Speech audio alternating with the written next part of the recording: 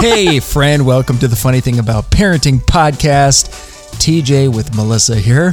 Hello. Hello, we are wed. We are married. And we are doing a podcast together. We are wed. Wedded? We are wedded. We are married. Let's go with married. We are here. Together. Thanks for joining us. We are going to have a great time having a relevant conversation today. But honestly, anything that we would talk about is relevant, right? Relevant to us? Well, relevant to parents. Sure. I think any parent I'm not can quite sure to, what we're talking about, but yeah, it's totally relevant. Totally relevant. You're going to relate. Do those two words go together? Relevant and relate? I wouldn't say they are synonyms, but they are similar. They connect. Is relate born out of relevance or vice versa? My English is not great. My grammar's not great, which is a great segue because today we're going to actually talk about things like school, English, grammar. Yes. Excuse me. Ooh, hi. We just got home from conferences. We then put our kids to bed. Yes. We just said goodnight to them and we came down here to chat with you. It's interesting. Parent-teacher conferences. Did we talk about this last year? I can't remember. Yeah, I do remember us talking about this last year because I think last year we kind of had it was kind of more dramatic with all the kids, like not at conferences, but like our experience. I feel like we left with like kids crying and screaming. Oh, I see. We were putting on a show. It was just like a stressful parenting moment. We bring all of our 4 kids into public. We're bound to put on a show for somebody. I mean, that did actually, it didn't happen, but like we did have a crying, screaming child in the hallway. That's right. And another mother walked by and said, I just went through that. Stay strong, because it's also a book fair. They have this book fair where it's jammed into the part of the library. All these parents are there, of course, because we want to pretend like we're going to make our kids read more than they actually. Especially after being told by the teachers, don't forget, you should be reading every night. It's a killer strategy on their part. 20 to 30 minutes a day. Make sure these kids are reading. Our kids, we don't enforce that necessarily, but they've become better readers on their own. Teddy reads the Major League Baseball standings constantly and his fantasy baseball lineup. Among other things, he likes to look through the yearbook and read people's names. Yeah. He doesn't love to read. However, he's working on it. Mm-hmm. The girls have enjoyed reading. They've become kind of big readers. You're a big reader. That's probably a reason why. Yeah. Anyway, they put this book fair. There's not just books at this book fair. There's like all these glitzy, glammy notebooks and toys and Winnie, little pens. Winnie took one up to the counter and our neighbor happens to be volunteering at the checkout, so like she knows the person checking people out, and our neighbor was like, this is the closest Winnie's ever been to me, like physically. Kim's like, you should buy this. You should get lovely. This for her. No. And I'm like, because she thinks you're going to give her this, and she puts it out on the register, and then I'm like, then I look at her, and Winnie just knows that I'm not going to buy this for her. Yeah, eye contact. And she grabs it, and she runs out in the hallway. Eye contact is a dead giveaway when he's about to misbehave in some way. Parent-teacher conferences were tonight. We won't give you the rundown on how our kids did, although I think it went overall really well. Yeah. My more interesting, I think you have one or two things that maybe that's on your mind, because we get home, we plop on the couch, and you're like, I think we should adopt our daughter's teacher's philosophy in life. And I'm like, well, why don't you save that for the podcast? So I have not heard what you're thinking yet. My thought after the conference, all the teachers were really great. First of all, I love teachers. Mm-hmm. I appreciate teachers a whole lot for what they do. I think teachers are undervalued. I think a good teacher goes a long way in any kid's life. Absolutely. So I love teachers. My grandpa was a teacher. He was a music teacher at a middle school. Mm-hmm. His whole life, basically. Was he the only educator in our family? I think so. I think I have an aunt too. But anyway, I do have an aunt. Do I have an aunt that's a teacher? You have a couple aunts Maybe. who are in the education system. That's true. I believe, yeah. Do I? Mm-hmm. Okay. That's right. I do. Yes. Now it's coming back to me. And a couple cousins who do that as well. Anyway, so I love teachers, and we always take the teacher's side if there's an issue first, right? Let's hear out both sides. Well, we're not experiencing any issues right now. Right. So that's not really a thing. But what's interesting to me is, so we are in a larger school district. Very large. And I think it's the largest in our state. Yeah, it's or big. Second largest. It's a big school district, which I think it has its own pros and cons. And I'm not unhappy with it. It's just interesting though, because my assumption, these are just assumptions. I am not an education expert whatsoever. Take everything I say with a grain of salt. But it's interesting to me that the way that students are evaluated, it's to me it seems very black and white, very rigid, very metric driven. Right. And that's interesting to me. I don't love that. No. I think I understand why. I mean, it has to be something measurable. And so it's just a lot of it's like probably just what they've always done. And the testing maybe has changed a little bit, or the metrics, but it's like. And what's interesting to me is at the parent-teacher conferences, right? What was like we got nice comments from every teacher for three of the classes for 3 of our kids who are in elementary school.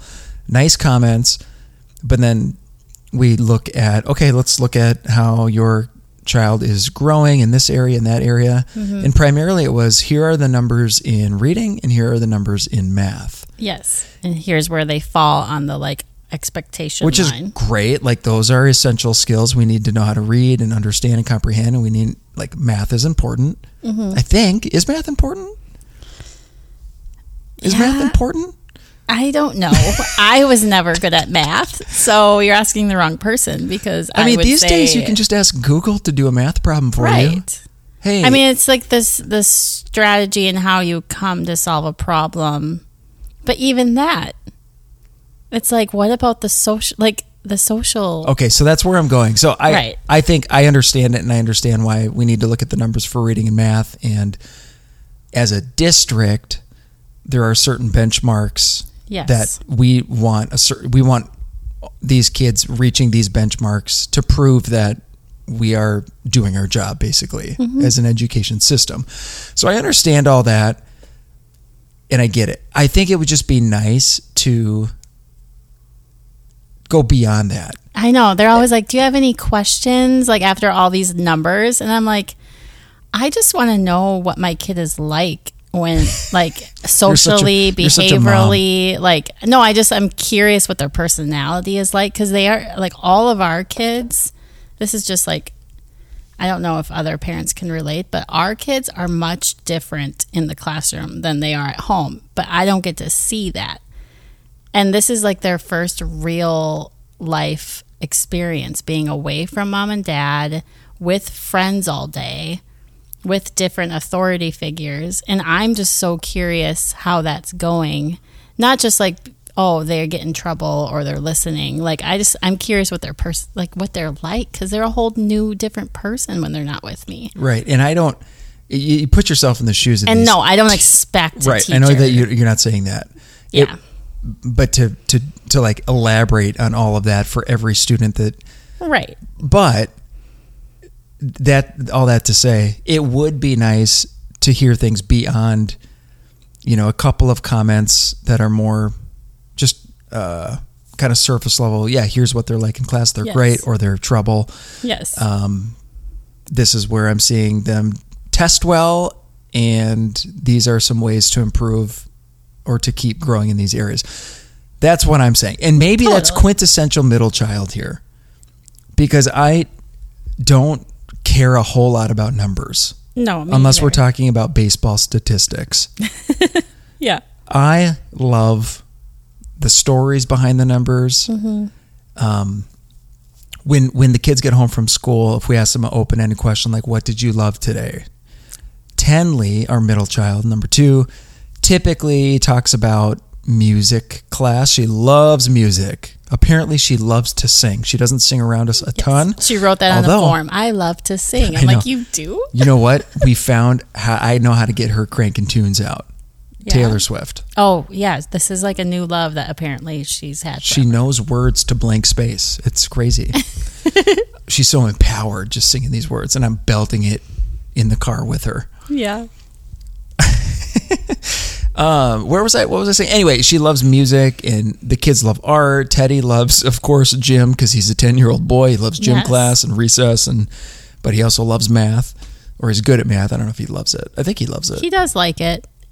So anyway, that's kind of where I was going. Is I understand the system and I understand what we're looking at. We only have 15 minutes really to look over things. So and the district is asking teachers to report on these numbers. Yeah, if it were up to me, I don't know. You know, if you go to a smaller school district or private schools, I'm sure it's a lot different in how they update parents with how your kid is doing. So obviously this is just our experience in a large school district in elementary school, which we're very happy with, by the way. Absolutely. It's just interesting to me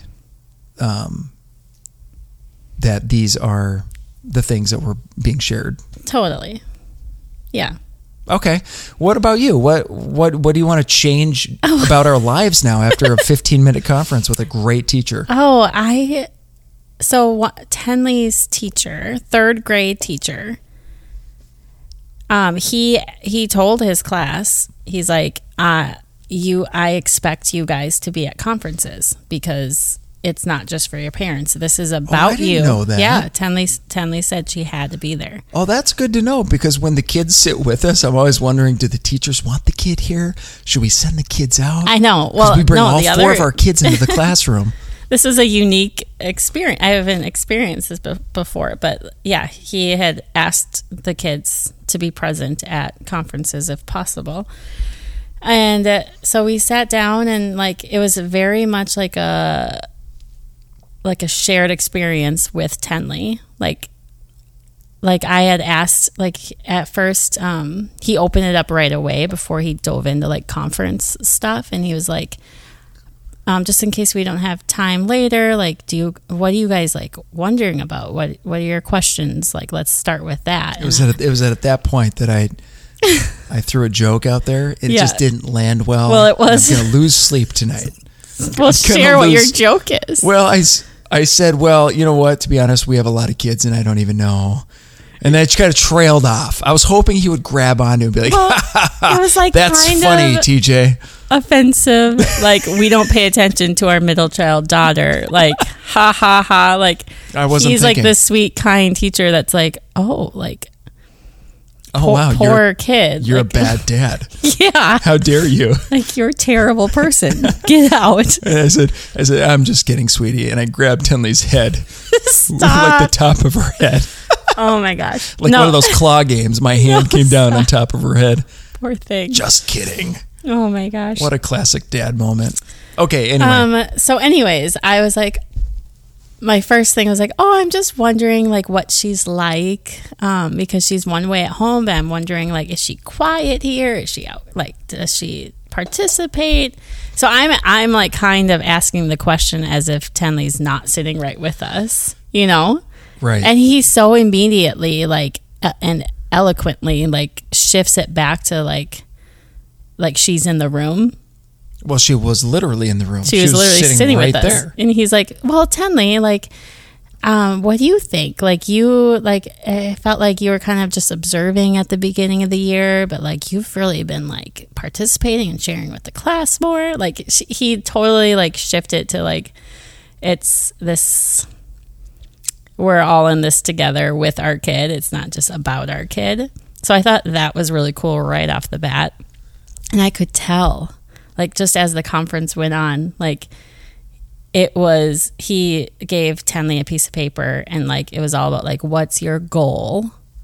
Or what do you want to work on? So it was very academic, but like, it was like, let's chat about this together. And then he's like, how are we going to measure this? And when do you want to like check in? And like, if you meet your goal, like when should we celebrate? Is it like next conferences? Is it Christmas break? Like when do you want to like have a checkpoint? So it was all very much like we're in this with her, and like, and he kept asking her questions and to share. Yeah, I just thought that was cool. His world is, he's around third grade students all day. And third grade is interesting because these kids are 8 and 9 years old, I think. Yeah.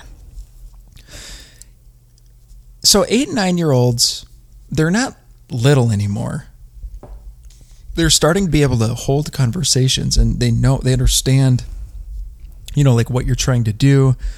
They're becoming mini adults, yet they're not grown up at all yet. They're still very innocent and pure and little, but it is kind of a pivotal age though of when spot. They start really like caring what their peers think of them and starting to get like maybe like more insecure and not just totally like in La La Land anymore, They're starting to like. But so the way that just in that 15-minute conference, and this is obviously how he runs his class, is he talks to these 8 and 9 year olds like they are older. Mm-hmm. And that's how I perceive it. Right. Maybe that's how you should be talking to 8 and 9 year olds. It's interesting to me as the dad because I'm like, am I babying my child at home? Well, even some of the language he used, I'm like, does she know what that means? But he kind of like explained it. And she did. She answered him maturely and sitting there on her with 2 feet on the floor. And it did make me think like, can I talk to her like this? Exactly. Would she take me seriously? Well, and it was great. I loved it. He was talking about the seating chart, or like there's no seating chart. He said the kids pick where they sit every day, and he said like, oh, it's kind of like they've started deciding the day before where they're going to sit the next day, because they like he made it seem like this was like something the kids like decided was most fair, because like the kids who did the pre and post child care like would get there earlier, the kids who had late bus. So he's like, they now do it this way, and like it's just what we decided works for our classroom. And he's like, later in the year we'll chat with, like, I will talk to the class and we'll figure out like, what do you guys think? Should we have a seating chart now? Is everyone like comfortable with where they are now? And it made me remember, like, Tenley told me that they had a classroom discussion on like, should we have homework? What do you guys think about homework? Is that something like we should do in our class? So it just seems like everything is kind of like they're part of the decision process. Like maybe they really aren't. Maybe it's just like, it seems like they are. That seems like they are. And it seems like he really values their opinions and like wants them to like kind of like be part of the classroom, of every part of it. So what would you say about that? Because I think some people might criticize it and be like, well, these kids are now entitled.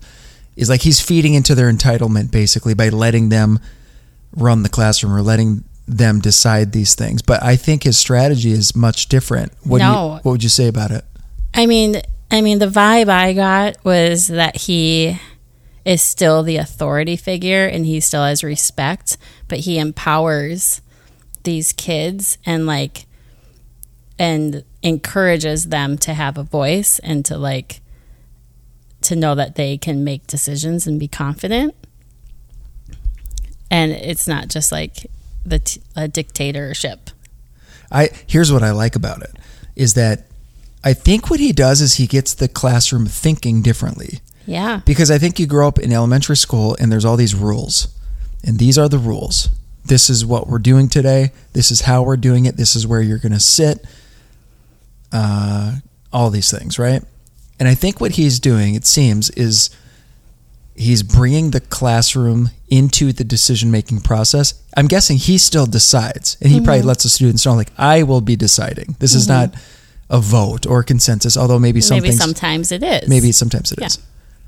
But what he's doing is he's bringing these third graders into the conversation, leading towards making a decision. And no matter what the decision is, they're going to be more bought in because they were involved and they were able to voice into it. And that experience alone, like, yes, let's have a conference about that. Let's talk about that. Yeah. Forget these reading scores. Tell me about, because I think that is what I think school needs to be teaching more of. Like, how you want to talk about relatability and like things that you're going to use as an adult. Maybe a little math, maybe a lot of reading, but definitely decision making, definitely working with groups to talk about all sides of an issue. Yeah, hear different perspectives. Yeah. And he's feeding into that. That's what like, I really remember love. telling me some kids in her class like homework and wanted homework. Like she said that was a discussion. Kind of crazy firstborn children over there. Right there. But yeah, it just got me thinking, like, okay, I would love to be able to foster that type of approach, like in our home. Like, I feel like it's one of those things that sounds so good in theory, and then when I actually think through it, like I would like quit it in a heartbeat. Like we'd get our, like the old school like family discussion, which I always like think sounds silly, but how lovely would it be to like actually be able to talk to our children and like talk about, I don't know, of it, like where we want to go on a trip, or like what we should do, blah blah blah, with blah blah blah. Like, I know it's tricky because if they end up deciding on something that we don't want to do, we're stuck. No, they more wouldn't so decide. Though, but how do we foster actual conversations, I guess is where I'm going with it, because it feels like our family dynamic gets so crazy with 4 kids, and like, well, it's not just the number of kids. It typically what happens is my assumption is if we picked even the perfect time, okay, this is when we're going to have a family discussion. That sounds so boring. I know. We would make it fun. Whenever this takes place, over dinner time or whatever, what happens is Winnie's going to hijack it. She hijacks everything. Anytime that we were outside trying to have a conversation today, 2 minutes in, she came and completely hijacked it. I grabbed her arm and I said, "You go over here, go play." You're like, "I'm trying to talk to mom," and then she really got it. She got in my face. It's like anytime wouldn't let me look at mom you. and dad try to have a conversation, one of the kids has. So in this dynamic, either Winnie or Maisie, somebody would interrupt. I know. Am I wrong? No, someone would interrupt, or there would be a fighting, or there would be. Yeah. That's what would happen. This is where I'm going with it, though. Like, how do we foster a situation or environment where we can talk together as a family without there being fighting and yelling? Because we have a passionate thirdborn who, this was funny, during her conferences, on a piece of paper, there were 3 spots for her to write something, and I think it was like something she is happy about or something she does well. One of them was, what's one thing you want to work on? And she wrote, being calm. Yeah, which is so funny because she's actually very quiet and calm in the classroom, but at home she is not. She goes from 0 to 100 in an instant. Yeah, so we kept asking the teacher, like, is she like actually okay? Because at home she scares me. And her teacher's like, yeah, I saw in your form like about her, you said she was very fierce, and I like don't get that from her. And I'm like, oh. She just turns it on when she actually got a post-it the other day that said Maisie is a model of good behavior in our classroom. Goodness. Which I believe. But she gets off the bus and flips a switch. So if we had a family meeting, if somebody said something that she slightly disagreed with, she'd start yelling. Yeah. That's a different problem. There's got to be a way we can discipline our way out of that one. Yes. And then Tenley would be doing cartwheels and then accidentally kick someone in the face. And then Teddy would just get so frustrated I'm gonna at go like play the with my chaos. friends. Yeah, it's over.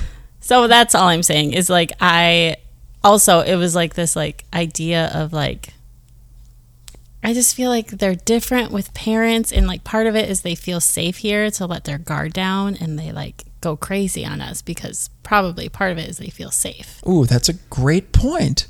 I know. We shouldn't feel bad because they feel safe. Why? Listen, we at school offers order. We offer safety. Safety. We can't do a whole lot else other than offer safety and love. And some padded rooms. These kids know they're loved. They know they're loved. They know they're safe. I am curious if other parents can relate to their kids being like different at school versus at home. I wonder what the percentage is. Because I do feel like a lot of times people have like a rambunctious, goofy kid, and they are rambunctious and goofy at school. But we've never experienced that. Like our goofy Tenley is so quiet and mature at school. Right. Reserved. I think she's just more shy. I was the same way when I was a kid. I think she's probably goofy at recess, like with her friends. Yeah, maybe. It seems like our kids are a unique breed in that way, though. I wouldn't, I'm sure that people are listening right now definitely relate to that, but I'm guessing more so, maybe not. Is it the Norwegian in them? Yeah, it's the Scandinavian blood. We're just very, I think it is. In a comfortable, safe environment, we let down our guards. Mm-hmm. When we're in public and we don't know everybody, or we you know what I mean? We don't feel completely comfortable. We are timid. But do you think they see that in us? I think it's just in our blood. I know. I think it's in our genes. That is fascinating. It is. We'll have to have a psychologist on the podcast sometime to dig at that one.